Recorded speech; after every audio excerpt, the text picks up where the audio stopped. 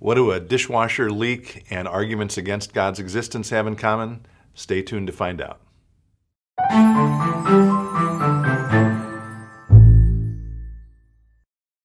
Hello, friends. It's good to be with you. As always, thanks for taking a few moments to spend with me today. This past week at the Westermeyer household, we had a little minor household disaster. Our dishwasher, which we've had, I suppose, for 8 or 9 years, sprung a leak, and it's flooded our kitchen and the bedroom directly beneath the kitchen, and it was kind of a mess. And in fact, as we tape this, we are still cleaning up after that. And I'm not saying this to whine or to complain. Everything's going to be okay. And it's just stuff. No one was injured. Everything can be replaced and repaired. So, but it got me thinking about where we are in the church year. I mentioned this a couple of weeks ago. We're approaching the end of the church year. And so this is a time during the church year when appropriately we are talking about end times or end things or the day of judgment when Christ will come again to judge the living and the dead. And the dishwasher experience conflated with the end of the year got me thinking about a particular subject that I wanted to spend a little time this morning with. And it's not actually, one direction I could have gone is that we are cleaned in the same way that dishes are cleaned before we finally see God. And that, I suppose, is a path we could take. But I was actually thinking about something I just said a couple minutes ago, which is it will be okay. Our house is going to be put back in order. The things that were damaged are going to be replaced. We will get through it. And one of the critiques that people who are not people of faith have of people of faith is that we say the same kind of thing, or that's our same posture about how it will all end up, right? We believe as people of hope, as resurrection people, that at the end, it will be okay. That despite the pain and grief and challenges of this world, God's love will triumph and all will be set right.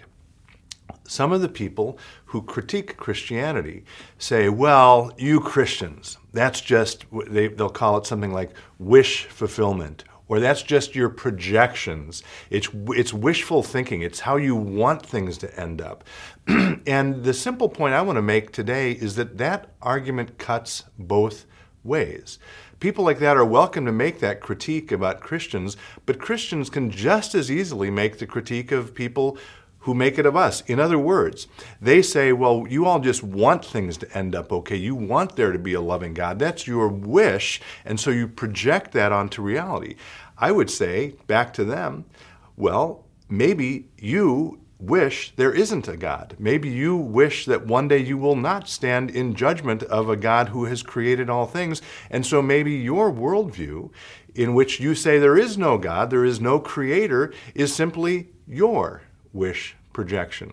Again, we could spend a lot more time with that, but as with most critiques or arguments against Christianity, they aren't quite as simple as they seem on the surface, and when you poke at them a bit, you discover that very often you can use those same arguments against the people who are criticizing Christianity. I hope that makes sense, and if there are questions, please include them below. A final postscript to this commentary I'm making this morning, I guess. This past Sunday, we played, or actually my son played on the cello as the offertory, a well-known hymn, "It Is Well With My Soul." Many of you may know it. Many people wrote in and said they were grateful for it.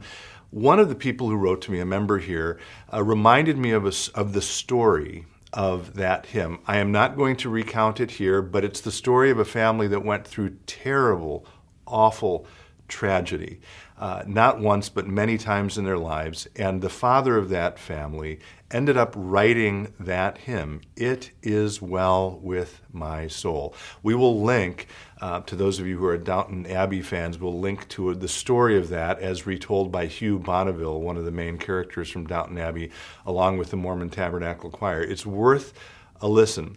But that story is a reminder, absolutely, that yes, our faith gives us hope. No question about that.